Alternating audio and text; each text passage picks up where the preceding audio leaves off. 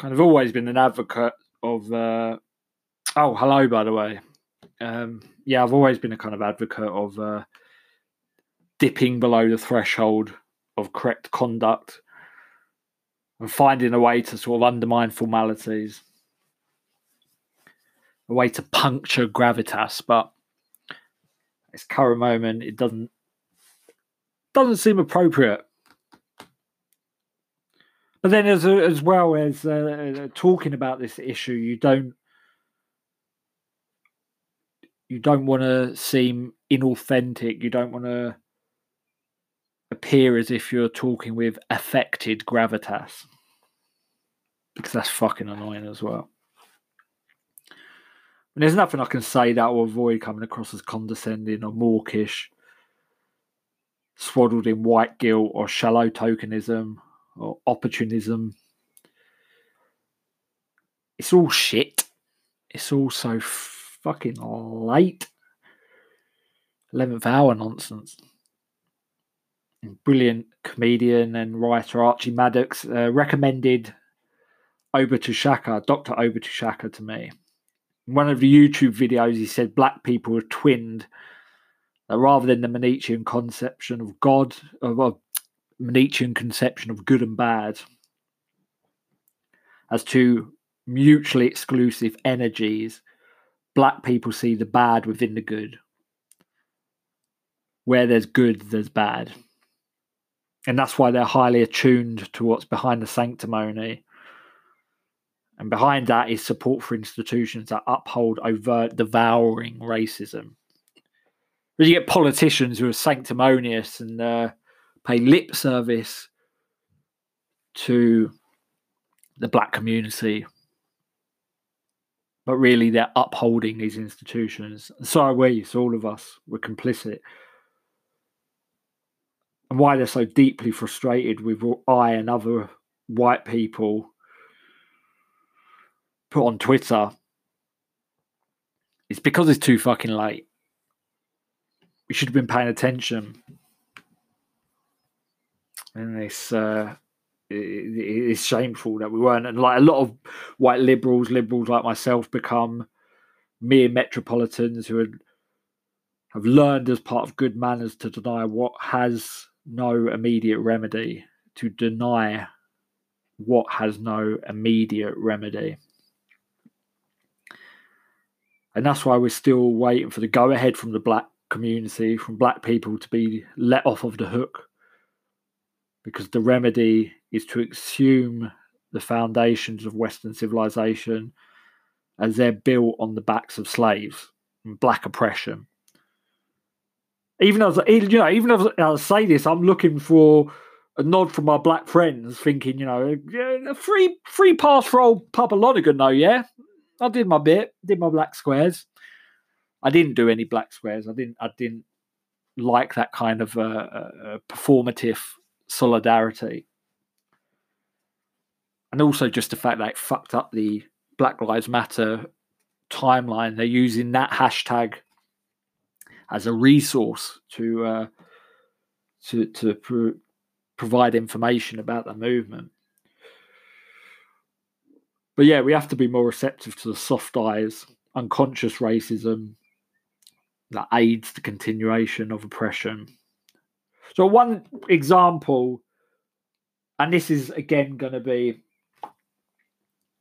that thing of, oh, look at me reading up on my black history, the one book. I'll read, boy, don't you worry. I've read a few. But the one book I'm reading at the moment, in Seize the Time by Bobby Seale, the chairman of the Black Panther Party. And in this chapter, there's a corner in downtown Oakland in 1967 where black children were being killed despite repeated petitioning for a traffic light to be installed. And then Huey P. Newton sent a message saying, if we don't have a red light there, the Black Panther Party is going to come forth and the Black Panther Party will direct traffic there until you get a light put up, even if that means that we tie traffic up for 50 blocks. We think the light should be here readily, and we also think we should have an officer here to direct traffic when the traffic is so heavy. Many of the people passing 55th and Market, Huey said, are middle-class white people going to their homes after work in the evening. And many of them are coming by when traffic is heavy around 3:30 when our kids get out of school. We've already had 2 children killed here and 1 injured, and there's an accident on average of 1 every other day. It's very dangerous. We're on a light, or we're going to direct the traffic ourselves. The Black Panther Party is going to come forth. We'll have our guns with us, and we're going to stop the cars so our kids coming from school and other people in the community will be served by the Black Panther Party. And that was very effective. That was part of the initial phase of the Black Panther Party, working in conjunction with other members of the community. And that's something I've noticed with black people, is that that's something that they do really effectively is community organizing. And a lot of people are talking about mutual aid at the moment during the pandemic, and now during the protests, the Black Lives Matter protests. And on this article about mutual aid, I'll just read some passages from it. As the press reported on these immediate outpouring of self-organised voluntarism, the term applied to these efforts again and again was mutual aid, which has entered the lexicon of the coronavirus era alongside social distancing and flatten the curve. It's not a new term or a new idea, but it's generally existed outside the mainstream. Informal childcare collectives, transgender support groups, and other ad hoc organisations operate without the top-down leadership of philanthropic, sorry, my list getting in the way there, my fat tongue, funding that most charities depend on.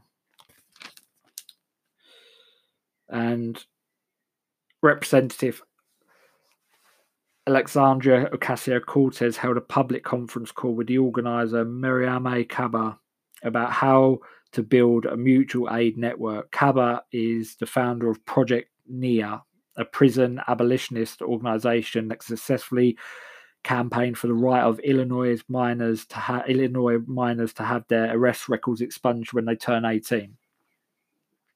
And mutual aid work thrives on sustained personal relationships, but the coronavirus has necessitated that relationships built online.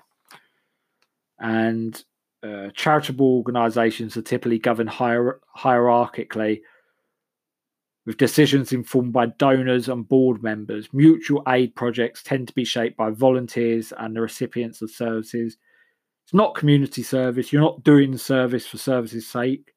You're trying to address real material needs. If you fail to meet these needs, you also fail to build the relationships that are needed to push back on the state.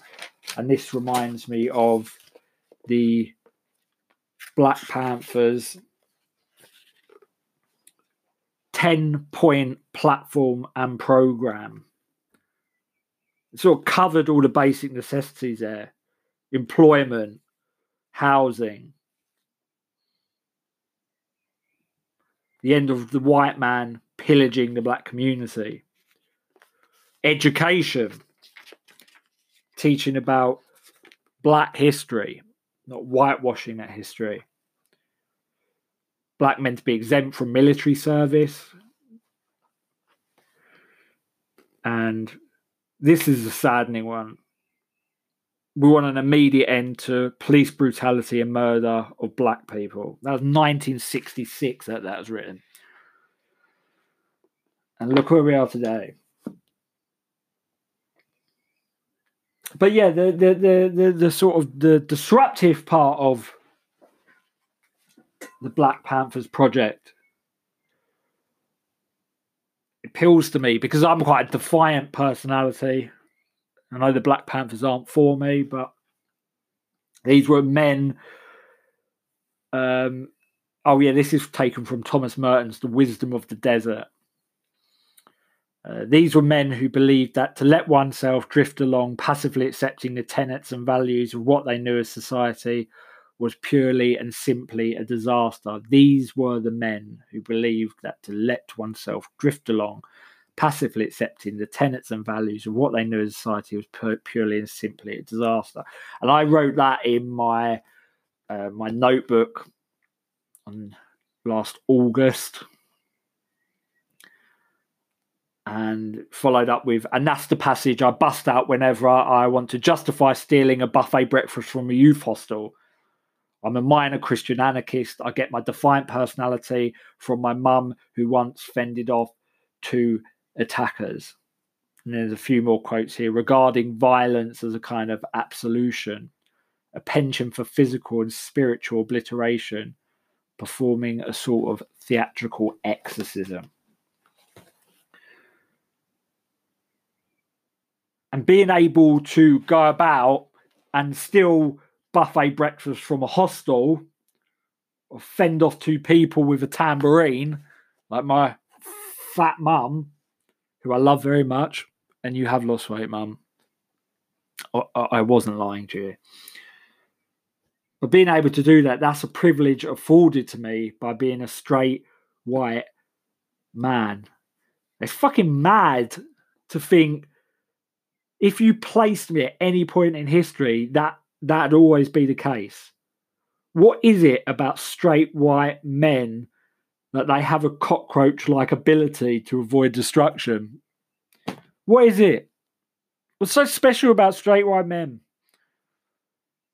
But that is a privilege afforded to me, and because if a black person was to do the same thing, they would get the punitive hammer of justice. I say that with quotation marks. They would get that, I was going to say bonked onto their head. I realise that is totally not the right wording for this current situation. You don't say bonked, mate. You don't say bonked, mate. We're all trying to confront our complicity in racial oppression. You don't say bonked during a time like that, mate. Don't say bonked on the head. Not the right time. But yeah, society is an organism in the same way a raft of ants is considered an organism, a sort of material made up of ant molecules, made up of bits. They act in a way that replicates the properties of both viscous fluids such as honey and elastic solids such as rubber. When placed on water, this close-ordered entanglement of ants arrange themselves to enhance the unit's buoyancy. They work as one to sort of stay afloat. There's a video online about it. You see these ants, this little ball of ants. Not what type of ants are they? Can't remember. And you see, and yeah, they kind of work like you see them from a press a petri dish on top of them. It's like it's being pressed down on a sponge or something. That bounces back into shape, and becomes a ball of ants again. They work as one to stay afloat. But Peter McCoy, who started an organisation called Radical Mycology, has tried to use the radically decentered, fungus-inspired method of sharing information to enlist people for his cause. One radical mycologist trains 10, and those 10 can train 100, and from them 1,000. So it is that mycelium spreads. A utilitarian approach to imparting knowledge and making sure all parts of society are reached. A lot of organisations flourish, including the Black Panthers who we were talking about there. But I'm not going to be the one to give you a history lesson on black history. Not for me to do that. And again, the word bonked in there, just that I am so sorry. That's not on. But yeah, I think I hope that there's something that we can get through mutual aid and especially from these black groups that are trying to organise at the moment. I hope they're able to work together to maximise their effectiveness. And, you know, we need to show our allyship without making this about us or trying to foreground what we perceive to be our own, you know, persecution, because it just does not compare to the persecution of black people. There's a huge historic weight to it. You could hear in the voice of John Boyega today when he spoke, which was, I mean, mate, that fucking got me. Just imagine what that would do to a black person, how they'd feel watching that. And that got me, little bleeding heart, liberal. But yeah, I'm not speaking on, I'm just a junkie speaking into a microphone in his bedroom. Talking to about, I don't know, the listenership's been all right. We've been consistently getting about 45 listeners for each episode, so it's slowly ticking upwards. Again, let's make this all about me. That's the most important thing. So yeah, this episode's a bit serious, but kind of reading the room. Yeah. Maybe putting it out full stop was a bit of a misstep. I don't know. We'll wait and see. But I'll catch you. Yeah, seriously, I'll catch you next Monday.